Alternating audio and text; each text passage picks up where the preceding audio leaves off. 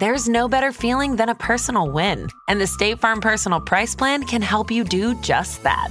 Talk to a State Farm agent today to learn how you can bundle and save with the Personal Price Plan. Like a good neighbor, State Farm is there. Prices are based on rating plans that vary by state. Coverage options are selected by the customer. Availability, amount of discounts and savings, and eligibility vary by state. Hear that? It's the sound of someone whacking the ground with a rake. Specifically, they're beating around the bush, which we've done enough of in this ad too, so let's get right to it.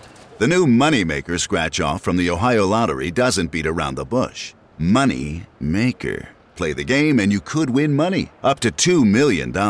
With more than $88 million in prizes, ranging from $50 to $500, Money Maker cuts right to the cash. Lottery players are subject to Ohio laws and commission regulations. Play responsibly. Hey, it's your host, Carter. I wanted to give you a little bit of a warning. Kids who are under the age of 13 might find some parts of our show a little bit scary, so listener discretion is advised. Now, enjoy the show. Men, 'tis time I journey home for the night. Night? 'Tis early morning. Need to get back before the wife wakes.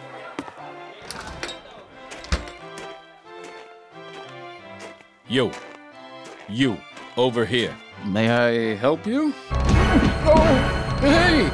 Whatever are you doing? What is this nonsense?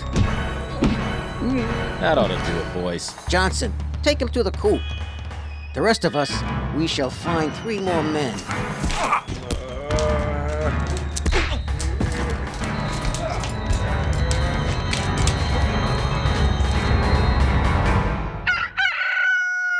Come on, this way now.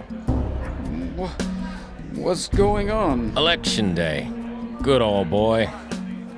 Hi. We're here to vote. Hello, sir. I'll need your names and birth dates, please. I am Abe Sanders, and this here is Jedediah Wolf. Hello. Sorry, my friend's a bit fond of the drink. Celebrating his day off, see? You all have to get through this long line somehow. Not the first I've seen today. All set, sirs. Ballots are on the left, boxes on the right. Thank you for your service to our country. Now, cast your vote for James Pierce. Hear me? James Pierce. Ugly name. No! Yes, that is the ballot you want. Good man. Now, drop it in that there ballot box. Good citizen. Let us get our celebratory pints. I voted. Again, and again, and again, and again. What the hell is going on? Shh, blame it. Let us go outside. In here now, come along.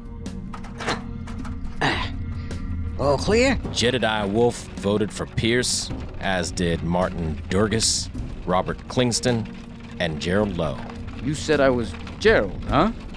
Gerald? Shall we switch him out for another man? Not yet. Now it is, James Bander's turn. Here, have another drink. Change his hat. Which one is we headed to? It's on Frederick Avenue in South Pratt. Perfect. Enough.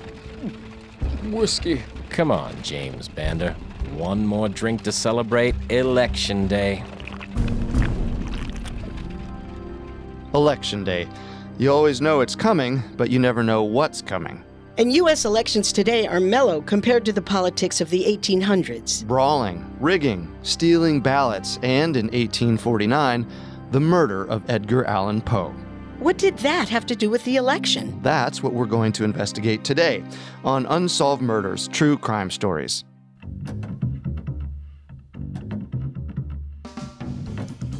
This is episode 19 of Unsolved Murders, True Crime Stories, and the final installment of Edgar Allan Poe.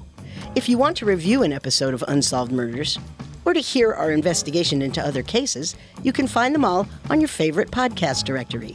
Don't forget to subscribe. You can also listen on our website, parcast.com, spelled Parcast.com. A new episode comes out every Tuesday. I'm your host, Wendy McKenzie. And I'm Carter Roy. And now, back to Edgar Allan Poe. As we discussed last week, Edgar Allan Poe is one of the most famous American writers ever, though he was grossly underappreciated in his lifetime. All I ask is for a loan, an advance, a friendly show of aid. Once the stylus goes to print, I shall return the favor in full. 'Tisn't about you personally, but your history in the magazine business. You said my writing was brilliant. 'Tisn't a safe investment. Often poor and often fired, Poe's life was marked by tragic deaths, which heavily influenced his morbid poetry and mysterious stories. Virginia, light of my heart, you simply mustn't leave me too.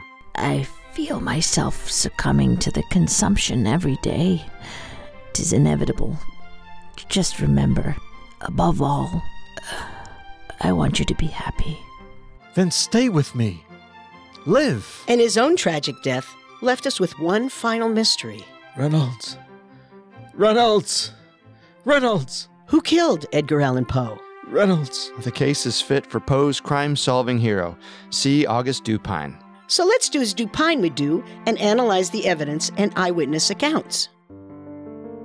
Rumor has it that in the hospital, Poe was diagnosed with congestion of the brain, which was the general term used for alcoholism or drug overdose.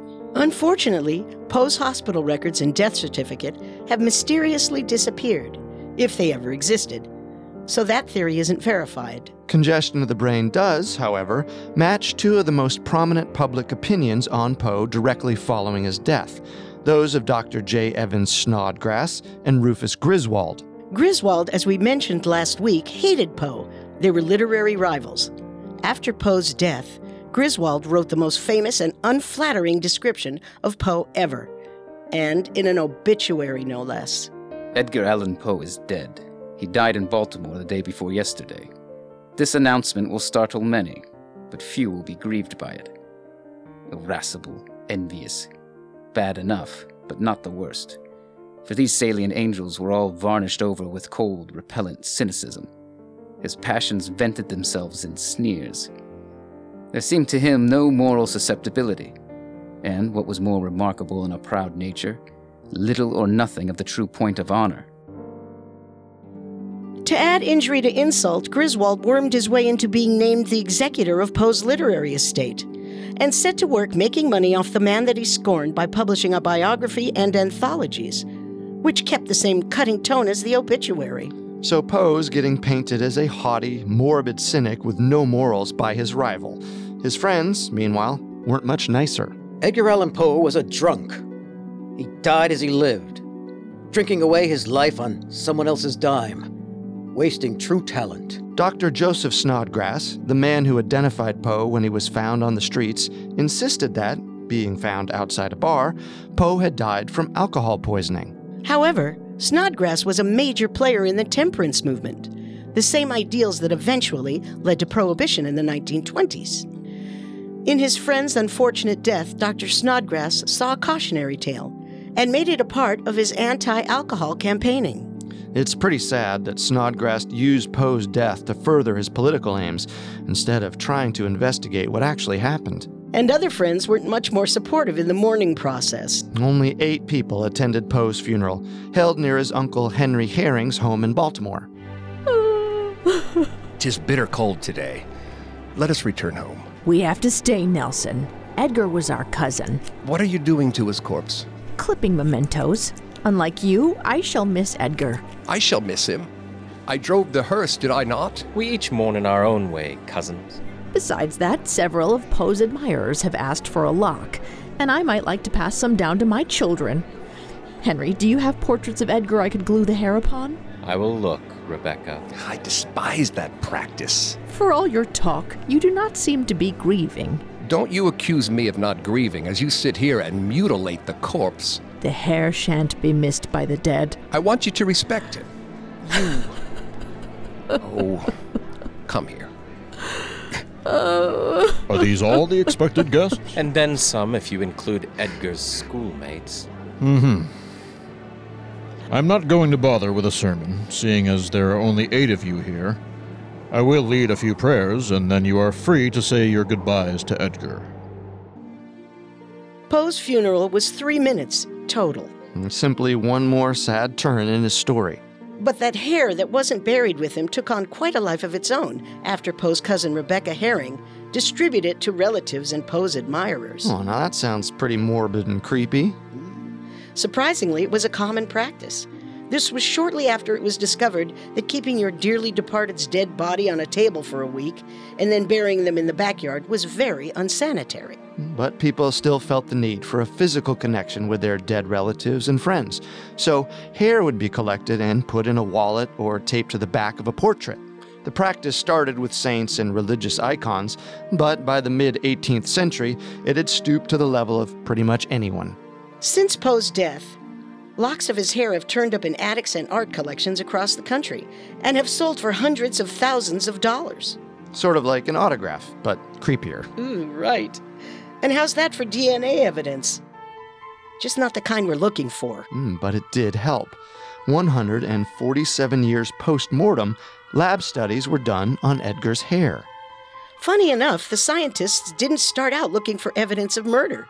The hair was studied to see if Poe's morbid poetic tone was the result of pollutants from gas lamps poisoning his system. So maybe writing all of that poetry would finally pay off with justice. The scientist, Professor Stephen Mako, didn't find any air pollutants in Poe's hair, different from those that were found in other people from that era. So that study was a bust. However, the hair analysis wasn't for nothing. Chemicals and pollutants found in Poe's hair could now be analyzed to see if they corroborated any theories on his death. For example, Poe's delirium and hallucinations could have been the result of mercury poisoning.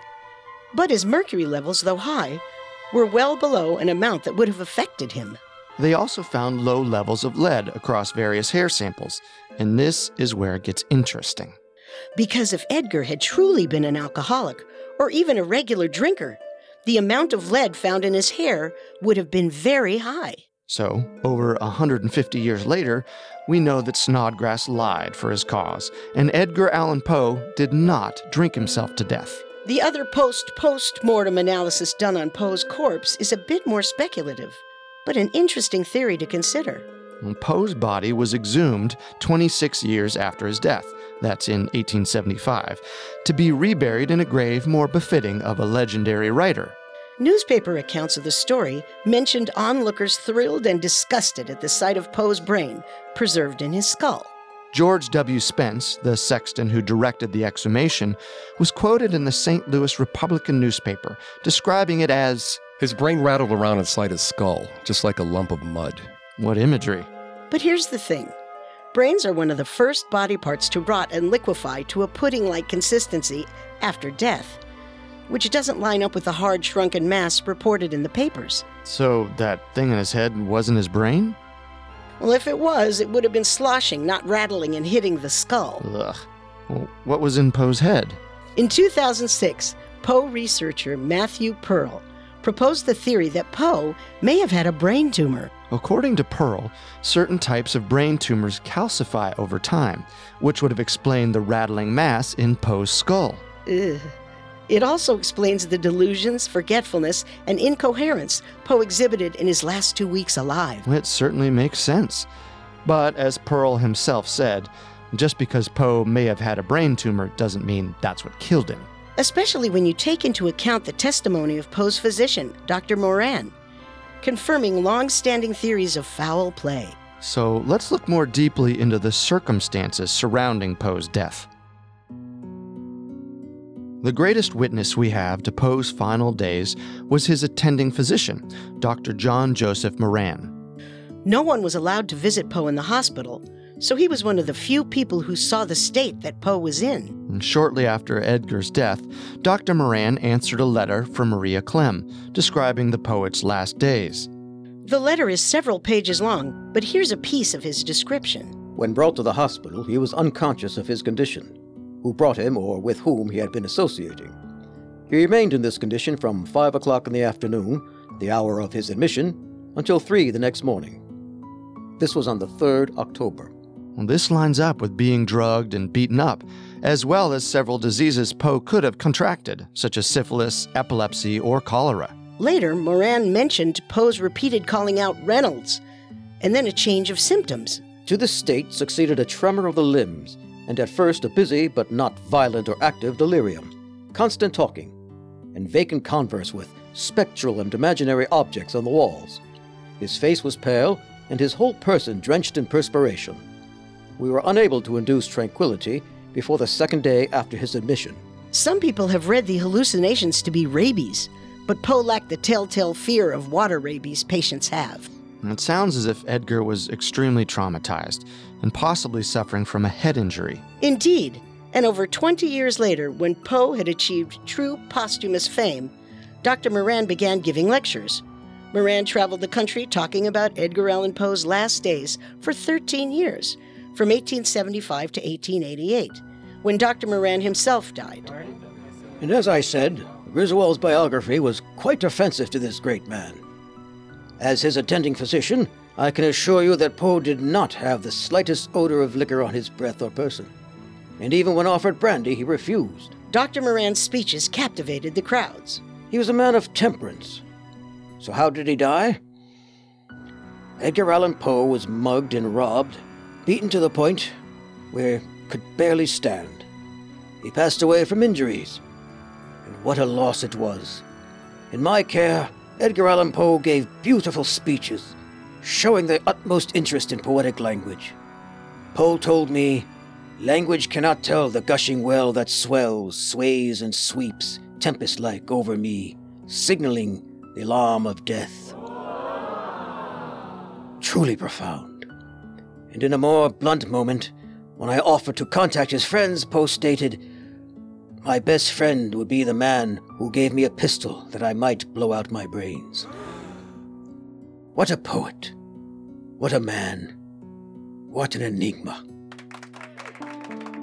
Dr. Moran's lectures were certainly entertaining. However, his writings on the subject featured inconsistent dates and times, and the odd, flowery quotes he attributed to Poe were so absurd that even the editor of the New York Herald publicly questioned their authenticity when publishing Moran's account of Poe's death.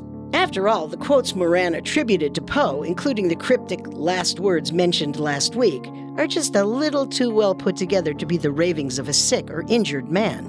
Though they do sound like a man trying to build up a mystery, something Poe was an expert in.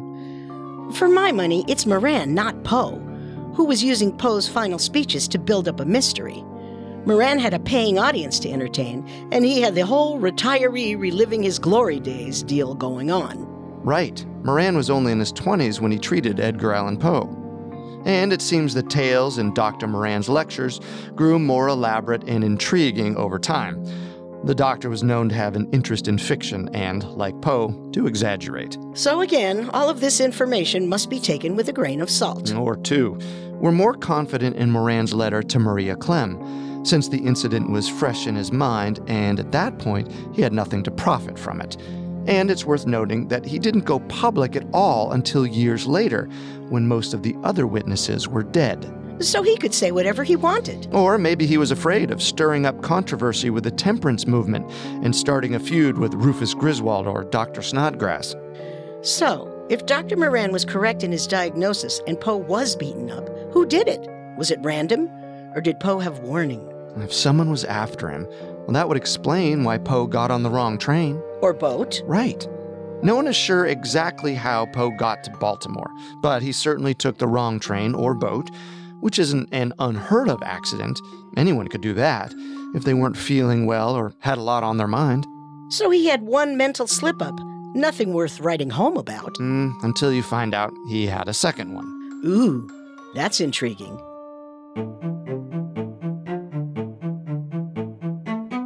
But it's time we take a minute to talk about our intriguing sponsor. Good idea, Wendy. And after, we'll further examine Edgar Allan Poe's less than sharp mental state. And now, back to Edgar Allan Poe.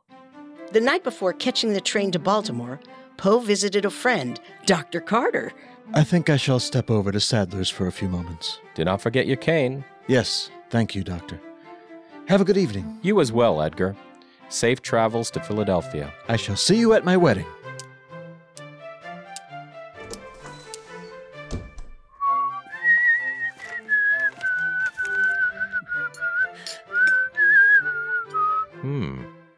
Is this? John? Yes, sir. Poe left his cane. I'm about to retire, but see that he gets it if he returns. Consider it done. Blast it! Dr. Carter, can I assist you? It appears Poe took my cane instead. Wrong train, wrong cane. Now that's suspicious. Well, Carter's cane wasn't just a cane. And I'm not being Freudian here. It was a sword cane. Oh, not Freudian at all. Well, for those of you unfamiliar with 19th century weapons, it was a sword inside a cane, perfect for self-defense. So maybe taking the wrong cane also wasn't an accident. Poe may have been on the run and in need of a weapon. But who would be after him? Old enemies, the Royster brothers. After Edgar's quick reunion and second engagement to Elmira Royster Shelton, her family was not pleased. Right. Elmira's brothers always agreed with their father that Edgar wasn't good enough for Elmira. Father was right to burn the fool's letters. At the expense of my happiness. Elmira, you have 2 beautiful children and a fortune. You have happiness. We don't want this Poe character jeopardizing that. Fine. I shall sit on my widow's fortune despite my mere 39 years. You could speak more happily, Mother. You shall have grandchildren to spoil soon enough. Elmira's children openly disapproved, since Elmira would lose 3/4 of her late husband's estate upon remarrying. Ignoring her family, Elmira and Edgar had planned to be married in just 10 days when he left Richmond for the last time. For all the other Roysters and Sheltons, family pride and money were on the line. Perhaps a gentlemanly discussion would do him some good. Yes. Man to man. Put the scheming scoundrel in his place. Should we consider... If it keeps our sister from becoming destitute, I'll go as far as necessary. It's possible that Elmira's brothers plotted to get Poe out of the way. In a theory proposed by author John Evangelist Walsh in his book Midnight Dreary, Poe went to Philadelphia, was attacked and beaten up by the Royster brothers, then fled to Baltimore, his old home, to escape death at their hands. Once in Baltimore, the head injury inflicted by one of the Roysters worsened, causing Poe's disorientation, hallucinations, loss of memory, and eventual death. So the Roysters could have killed him. To add to the theory, after Edgar's death, Elmira backtracked on her engagement, declaring, I would not have married him under any circumstance. Which certainly pleased her family. Well, she also neglected to attend Edgar's funeral. Well, that's odd. Seems like the weeping fiancé would be front and center at the service. Do you think she knew what her family did and was kept away by her guilty conscience? It's possible. Or perhaps she realized the need to placate them, if they had indeed turned to assault when they believed it was in her best interests. Right. The thing is, Elmira's claim and failure to attend the funeral contradicted documented evidence of her feelings for Edgar. In a letter to Maria Clem shortly before Edgar's death, she referred to Edgar as the dearest object on earth, and waxed poetic about how she was ready to accept Maria as not only a mother-in-law, but as her own mother. Sounds like she backtracked to make her family happy. Just another piece of evidence that proves how much they hated Edgar. That all makes sense, but if he was attacked, why didn't Poe use Dr. Carter's sword cane to defend himself? Dr. Carter, I've just received word from the Swan Tavern. Yes? They found your cane. The one Edgar Poe took. He left it there? The irascible fool? I shall pick it up tomorrow. Thank you, John. If Poe had been worried for his life, he probably would have remembered his defensive weapon, yes? But if he had taken Dr. Carter's cane by accident, leaving it in the tavern before catching the early train would have made the most sense. Which shows that he probably went to Baltimore on accident, and not to escape the Roysters. Poe wasn't on the run, but mentally preoccupied, sick, tired, or forgetful. Phew. So if it wasn't Elmira's family, and it wasn't alcohol poisoning, who killed Edgar Allan Poe? Politics, perhaps. Those of you who listened to our William Goebel investigation may recall that politics in the 1800s were even crazier than they are in 2016. Hard to believe, but true. Now what have we here? Is that a blue ballot? I think we found ourselves a bad egg. None of your concerns, sir. Oh, but it is our concern. You see, no one votes Whig in the 4th Ward. But we understand that you might have trouble reading English. You might not have known that the Whigs' ballot is blue and the Democrats' yellow. Now, we've cleared that up for you. The yellow ballots, are there? 'Twould behoove you to get a ballot, sir. This is America. A citizen can vote for whoever he chooses. Hi. Who are you voting for? John Jerome. Now see, Patty's got the right idea. We're all Democrats here. He's only here for his free beer. A vote for Jerome is a vote for Jerome. Sir, that makes me feel quite all overish. Now take yourself a caution. You vote for John Jerome, and everything will be just hunky-dory. Have a good day, fellas. We warned you. Gotta make an example now. No, sirs! No one votes Whig in Ward 4. Voting was handled differently in the 1800s. Voters had to wait in long lines, ballots were often different colors based on who the vote was for, and some voting boxes were even made of glass. In other words, the secret ballot wasn't that secret. And if you were caught voting for the wrong candidate, you could end up with a black eye. Or worse, swing voters sometimes received death threats. Right. Opinions could be dangerous. Brawling, intimidation, voter fraud, and even murder were all too common. Some political gangs even stole ballot boxes, especially in Baltimore, which earned the nickname Mob Town in the 1850s, thanks to these very same political gangs. So, what does the state of politics in Baltimore have to do with Edgar Allan Poe? Well, he was found outside a bar that was also a polling place the day after a municipal election.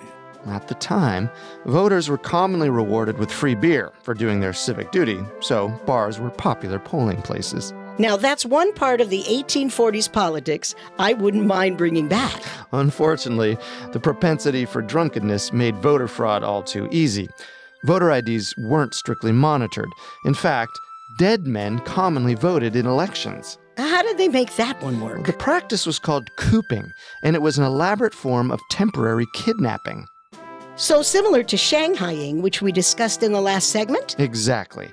Vulnerable men were either drugged or beaten up and then taken to a basement or other closed-off room known as a coop. They were held there, semi-conscious, through Election Day. On Election Day, political gangsters would drag cooped men around the city to vote at different polling places using different IDs. While cooped, men would be plied with liquor so that they were easier to control and would vote for whomever they were told to vote for. The cooped men would vote under the names of the deceased and were dressed in different clothes to avoid recognition. It goes right with the phrase that became all too common a few years later in Chicago: vote early and vote often.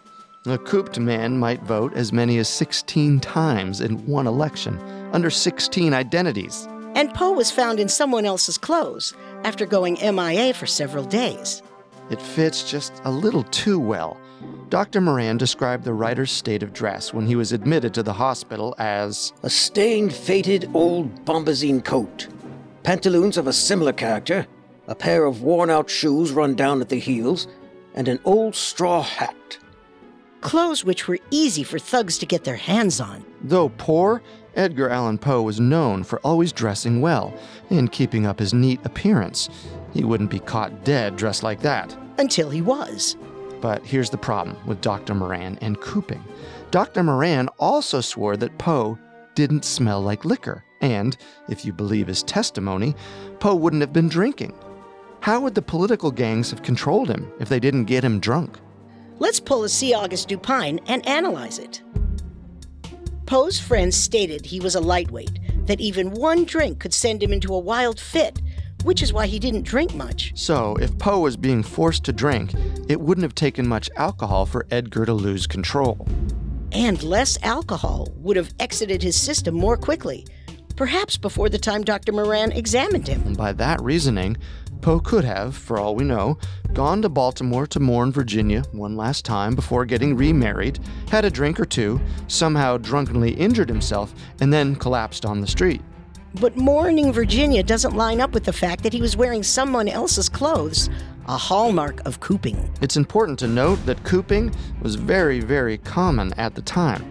So common that even the local Baltimore paper, the Republican and Argus, featured dire warnings leading up to the election. October 1st, 1849. Beware of the Whig tricks. Our opponents are at their old game again. Tickets are out with their candidates and the hickory emblem. Colonization on a large scale is to be resorted to. Illegal votes will be polled from a distance and otherwise. Coups have been started by them.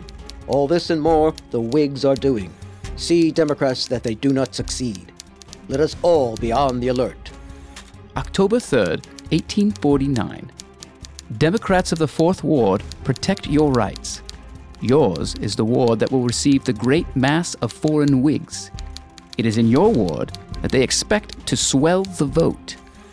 And where was Poe found? Right outside the 4th Ward polls. The theory was first asserted as Edgar Allan Poe's cause of death by publisher John R. Thompson in the 1870s, and has maintained popularity ever since. So, who would that make Poe's killer? The men who cooped him? The American political system? Or the men who won the elections that day? Well, let's see. That year, John H.T. Jerome was elected mayor of Baltimore, and Senator James Pierce was elected to represent Maryland in the Senate. Jerome was a Whig, and Pierce was also a Whig. So it was the Whig Party, seeking power through unjust means. And the blame could fall on the party, or the mayor and senator who profited from cooping, not as direct killers, but as conspirators. But the real blame would fall on members of the political gangs themselves. Who are, sadly, impossible to track down, assuming they did it. There is one more piece to this puzzle. Reynolds! Reynolds! See, Doctor? He calls and calls for this Reynolds fellow. His vitals? Steady. Reynolds! How do you feel, Mr. Poe? Reynolds! Here now, Mr. Poe, have some water. And perhaps after you can sleep. Nurse Adelaide, we shall deduce who this Reynolds is and contact them at a time other than 3 o'clock in the morning. Mr. Poe most likely requires rest. The last clue in the mystery is Reynolds, the name Poe called out in delirium from his deathbed. Now, before we get into that, I want to take a minute to talk about our sponsor. After the break, we'll examine the possible figures who could have been Reynolds and conclude our theory on who killed Edgar Allan Poe. Now, let's return to the mysterious Reynolds. The first theory about Reynolds is that it's a reference to Jeremiah Reynolds, an explorer and advocate for the exploration of the polar ice caps. Jeremiah Reynolds was inspiration for the narrative of Arthur Gordon Pym, Poe's only novel. Calling for Reynolds, Poe could have been reflecting on his life's work, or he could have been hallucinating that he was once again writing. Some think it was a poetic reference to entering the unknown territory of death, like Reynolds encouraged explorers to enter the unknown Arctic. If we're getting poetic, Reynolds sounds a lot like renounce, a word used twice in the Pledge of the Sons of Temperance, the anti-alcohol group Poe joined shortly before his engagement to Elmira Royster Shelton. So, if Poe was force-fed alcohol by thugs who cooped him, or if he fell off a wagon when mourning Virginia, he may have been worried about being kicked out of the Sons of Temperance and angering his fiancée. Or maybe we're taking this too far. Perhaps Reynolds was just a person Poe encountered, somebody he wanted to see again. Indeed. Research into historical records proves that a prominent Baltimore carpenter and election judge was at the Ward 4 polls. His name? Henry Reynolds. So perhaps it was Poe's garbled way of saying he was cooped? Trying to clue in his doctors that a man named Reynolds had the answers. He did love ciphers. Oh, speaking of ciphers, there's one more Reynolds Poe may have been talking about.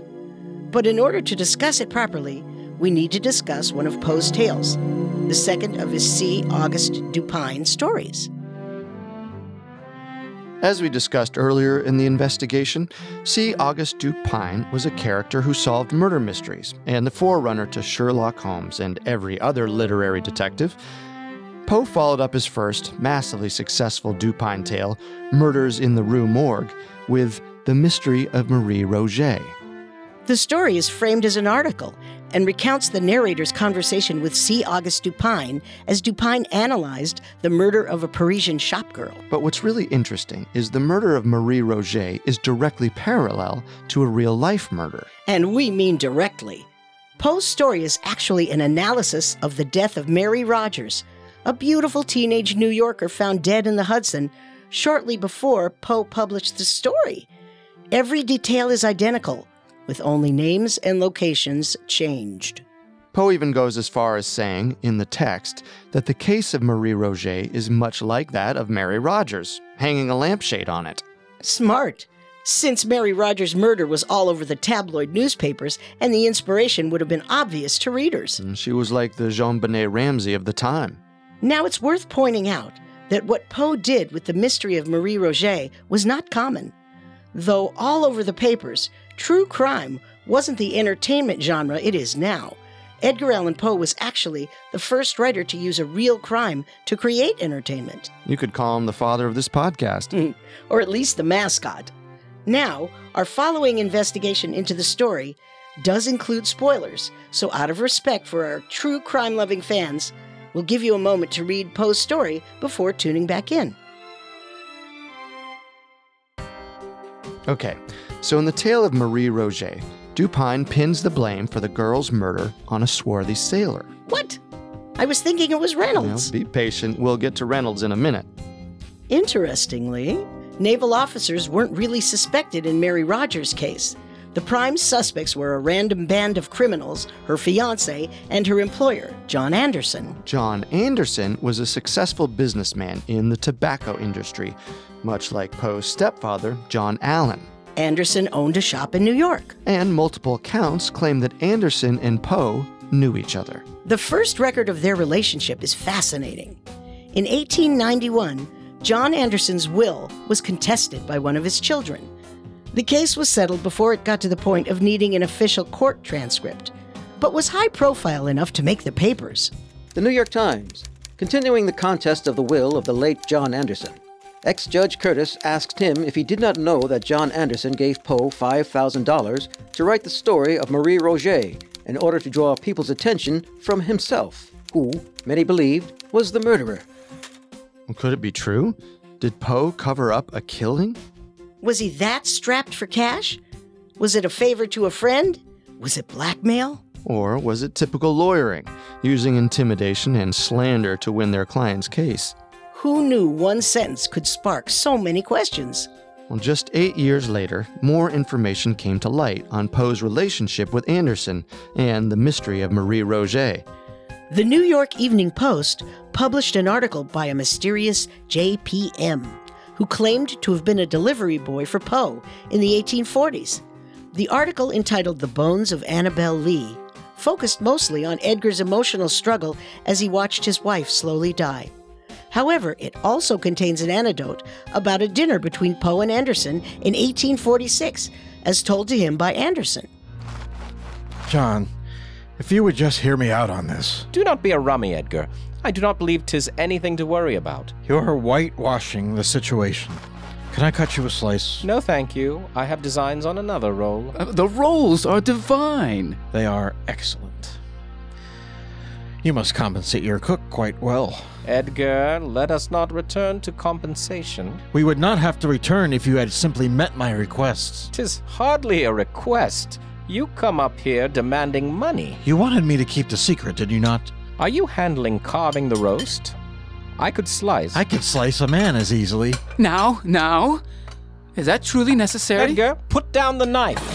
'Tis true, one glass of wine and you become a wild man. I shall call the cook if you do not oblige. I'm not a wild man. All you tobacco men are the same dishonest scum. Dash it all. According to Anderson, at this dinner, the pair got into a violent quarrel.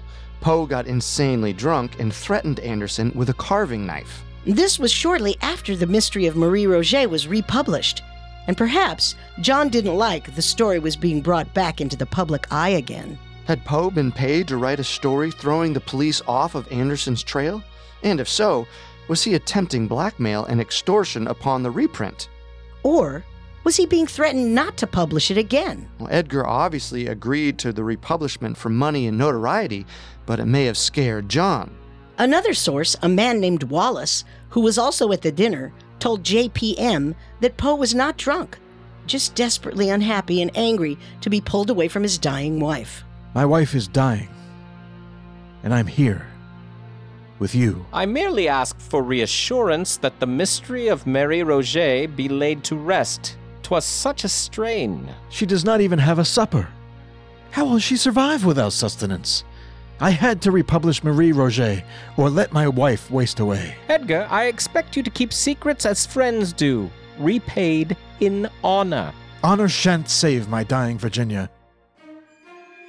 All we can deduce for certain is that Poe and Anderson had an ongoing relationship, and, for some reason, Poe found it best to keep the character based on Anderson a brief mention with presumed innocence.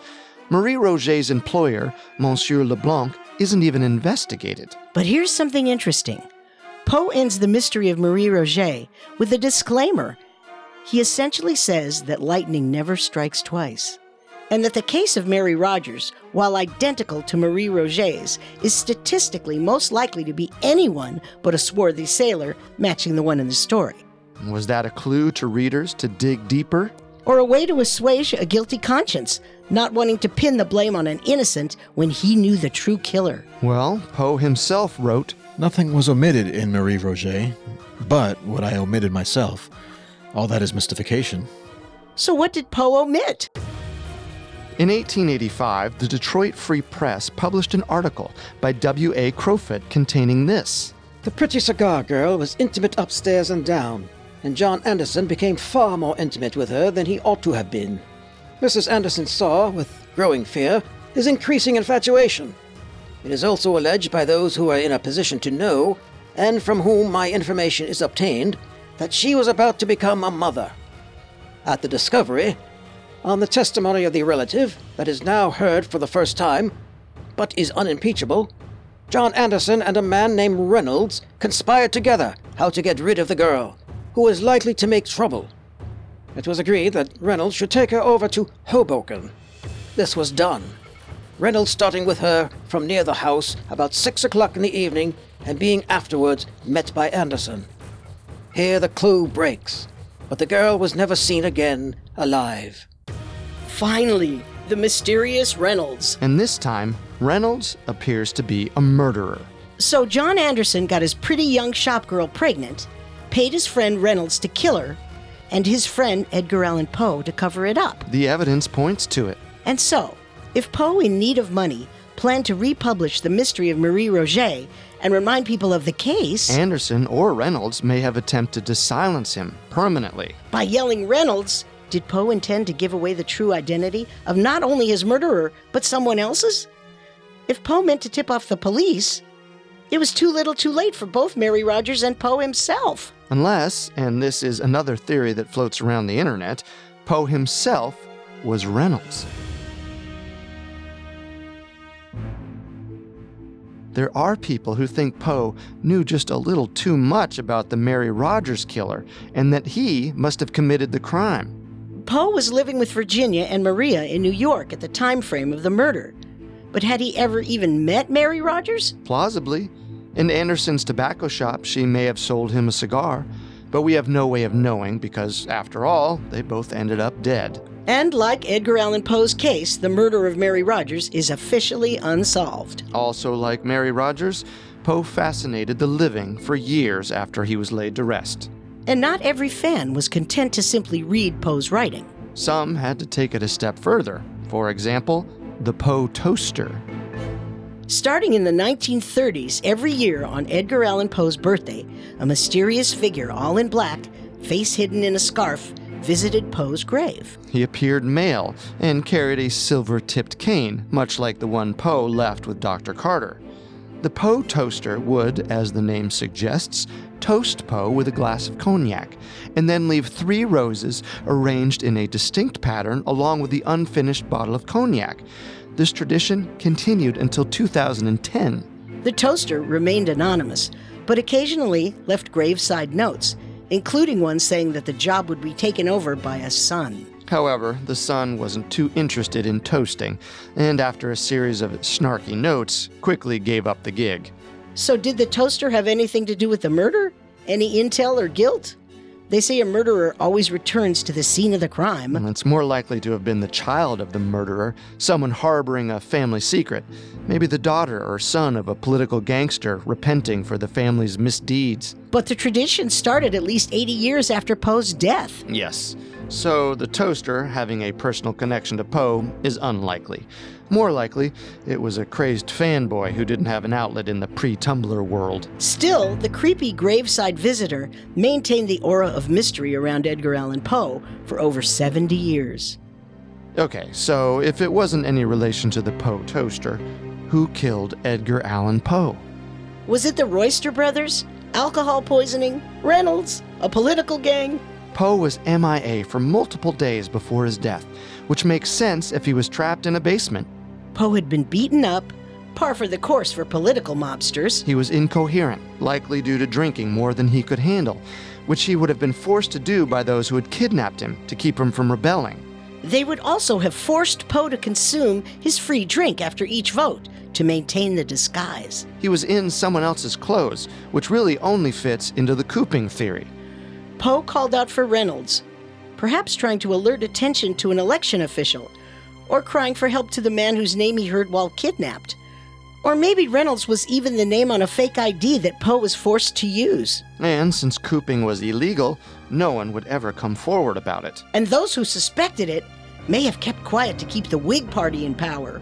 We believe Edgar Allan Poe's murderers were a political gang who kidnapped him, cooped him up, forced him to vote, and left him for dead outside the polls. But that's just our theory. Who do you think killed Edgar Allan Poe? Weigh in on Facebook or answer our Twitter poll at Parcast Network. Tell us how you think the life of Edgar Allan Poe met the words of his most famous poem. Quoth the raven, nevermore.